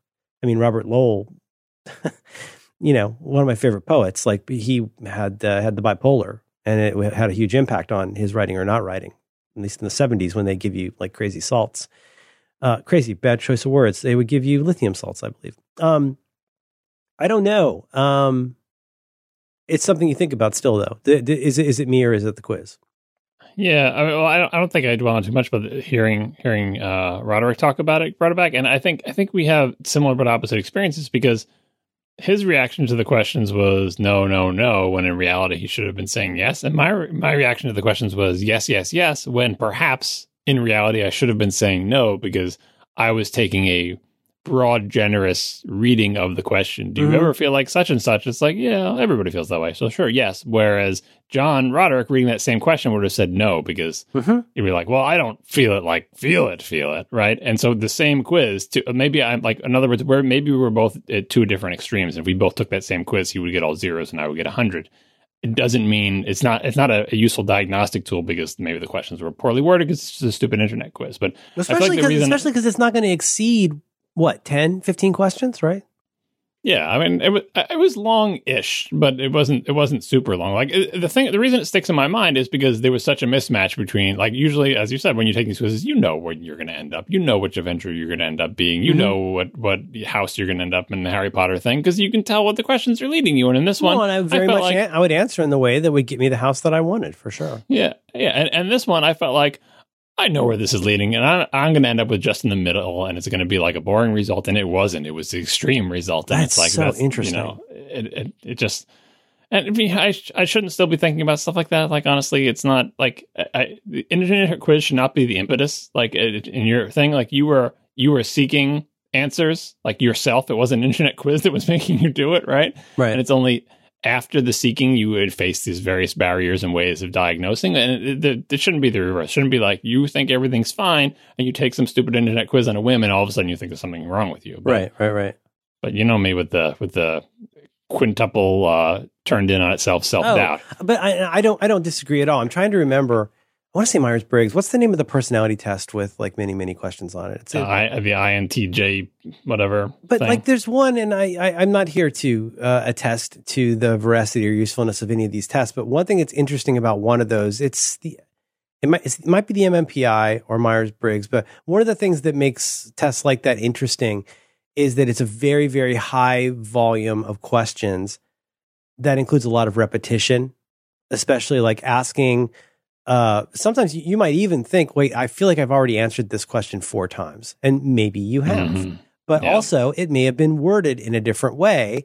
And that like, I feel like maybe this is just my own like cognitive bias about sciencey stuff, but I feel like if you were to take a test with a bunch of questions on it that were able to detect patterns and consistencies or inconsistencies, that seems that would be much more likely to get you something like a useful result. You know, it's like when they do prediction stuff, like I'm very interested in that idea of like, this comes up a lot on things like 530 or 537, whatever it's called. What's it called? What's the site called? 538. Yes. But 537? That's not enough electoral votes. But what's interesting to me is, and where were they talking about this recently? I want to say on maybe Freakonomics or Planet Money, but they were talking about when you make a prediction about something. You know, there's all kinds of ways that you could place a bet about a prediction. You could do an over under with somebody. You could do a like, what's the final total number of points and stuff like that. But like when you ask somebody to estimate something, it's like one pro move with that is having somebody come up with the percentage likelihood that there will be a given outcome. And I think alongside that, a percentage outcome on how confident you are of your decision. And then if we did stuff like that more often in science or betting or whatever, we would get over time probably better results. You know what I mean? And in a test like that, like it's so difficult to know. Especially if you, like, again, like you said, like different people taking the test differently. Being able to see could you see all the questions on a page? Do you remember? It was a web page, so it was scrolling. But yeah, I don't know. I mean, I don't think about or do stuff like that too much, but you might have some of it and just be very high functioning. Yeah, I mean, you mentioned the Myers-Briggs thing, and I remember taking that when I was a kid and just thinking how garbage it was because it was so. It was one of those quizzes. Is like that one of the ones where it's like, have you ever stolen anything over $20? It's the one where you get the letters. You get like the what is it like? The INTJ. Thinking, feeling. I did that one. Judging versus perceiving. I think I might be thinking of the MMPI then. Yeah. What did you end up in Myers-Briggs anyway? Oh God, I took this. I went to a self-improvement thing with my mom when she was a real estate agent. Grab the e-meters and find out. Right? Just grab them cans. I think, I don't know, extroverted TMJ. I'm not sure. I don't remember. Some kind of job problem. I mean, like I remember all the questions on it and knowing exactly where I was going to land because they were so obvious. But there are a lot of them, and so it does kind of wear you down. And it was eventually you're just answering honestly out of boredom. And the sad realization that me and my entire circle of friends were either INTJ or INT P, I think, J and P. Introverted, that was it. Neutral. Yeah, no, it's not a character. It was introversion. N is for intuition. Oh, right, and then right. Versus analytical. T is for thinking versus feeling, and the only variable amongst my entire circle was whether it was J for judging or P for perceiving. But it was always INT, which, yeah. Huh. But I feel like that whole test is stupid because it has an unsurprising result. And I feel like all of those sort of personality categorization, maybe it's true. Maybe I'm giving too much credit to the medical ones, and they're just as dumb as the internet ones, and they rely on the fact that the person administering it is actually someone who knows something, and they can just use it to have a further conversation. Yeah. And maybe that further conversation will lead them to believe, oh, you don't have a problem. You're just a John Roderick who answers everything with 0, or you're just a me who answers everything with 1, or whatever.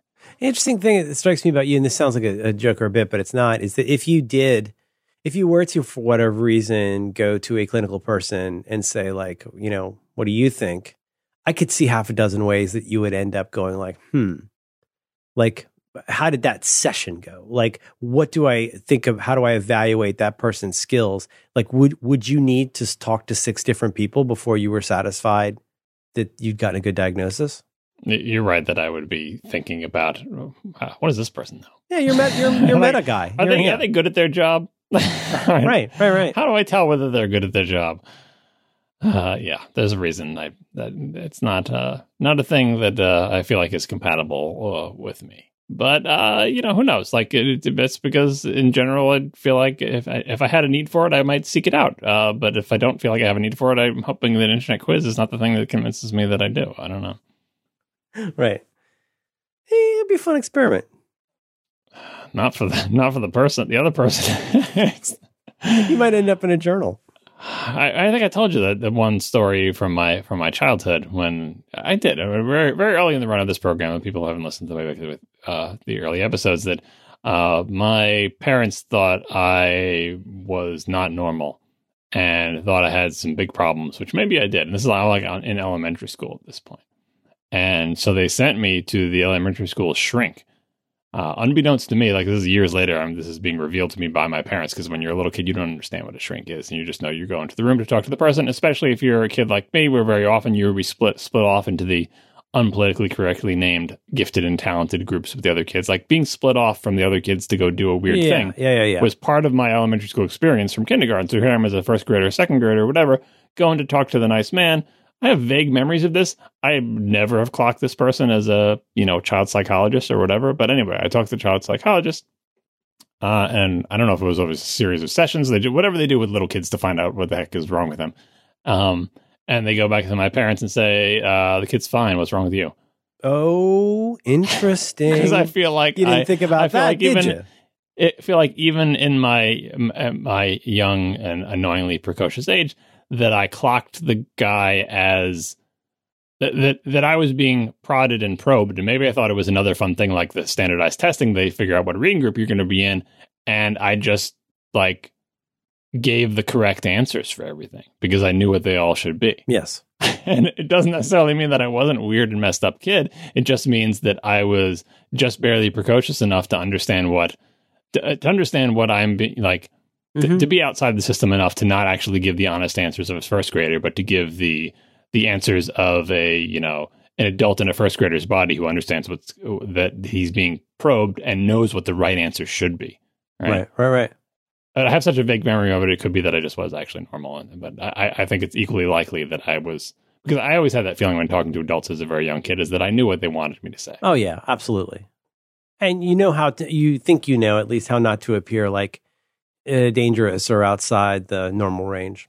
Yeah. Like it's so obvious when you're a kid what, like, at least most me, like what's expected of you. Well, like something you bang on all the time is like whenever I try to report some kind of self-reported thing, you're like, well, I'd like to see somebody standing there with a clipboard, like seeing if that's what you really thought you did. Unreliable narrator. For sure. Yeah. Right. Like, are you? I mean, I'm not going to say Jeffrey Dahmer because I just heard a really interesting podcast about him. Really wonderful podcast. He's actually a great guy, right? Oh, he's a super nice guy. He's a little misunderstood. Really, really good at preserving meats. It's very economical. Reduce, reuse, recycle. Hey, did you know you could save money by preserving your dates? Me, Gerald. Oh, Gerald's taking a dark turn. Hey, I can see your address in a reflection. It's me. You could save time by getting your friend's address by looking at their photos. It's me, Gerald. I feel like the Gerald character is becoming misunderstood. I'm glad to see that you are holding true to the spirit of Gerald, but I feel Gerald like it's just one wants of those. to find ways to save time and money. It's like words sound like each other, or like the very quickly mutated in which the words sound like other words, and the origins are forgotten. People don't understand the point of Gerald. Why Gerald is funny. Yeah. And you reiterate it every time it comes up, and yet people still willfully think Gerald is just a funny person who like notices things in his pictures. Gerald, you're talking about no, wait, let's clarify. Gerald the time guy versus Gary the internet privacy concern clown. Oh, you're right. Sorry, I was thinking. No, it's my bad. I concatenated them. But Gary is the one who's genuinely concerned about your privacy because of what you posted. That's the thing about Gary. He's the privacy concern privacy clown, whatever his name is. Yeah, he actually is concerned. It's like, I just want you to know. Yeah. That if you look in the reflection of your teapot, I can see your balls.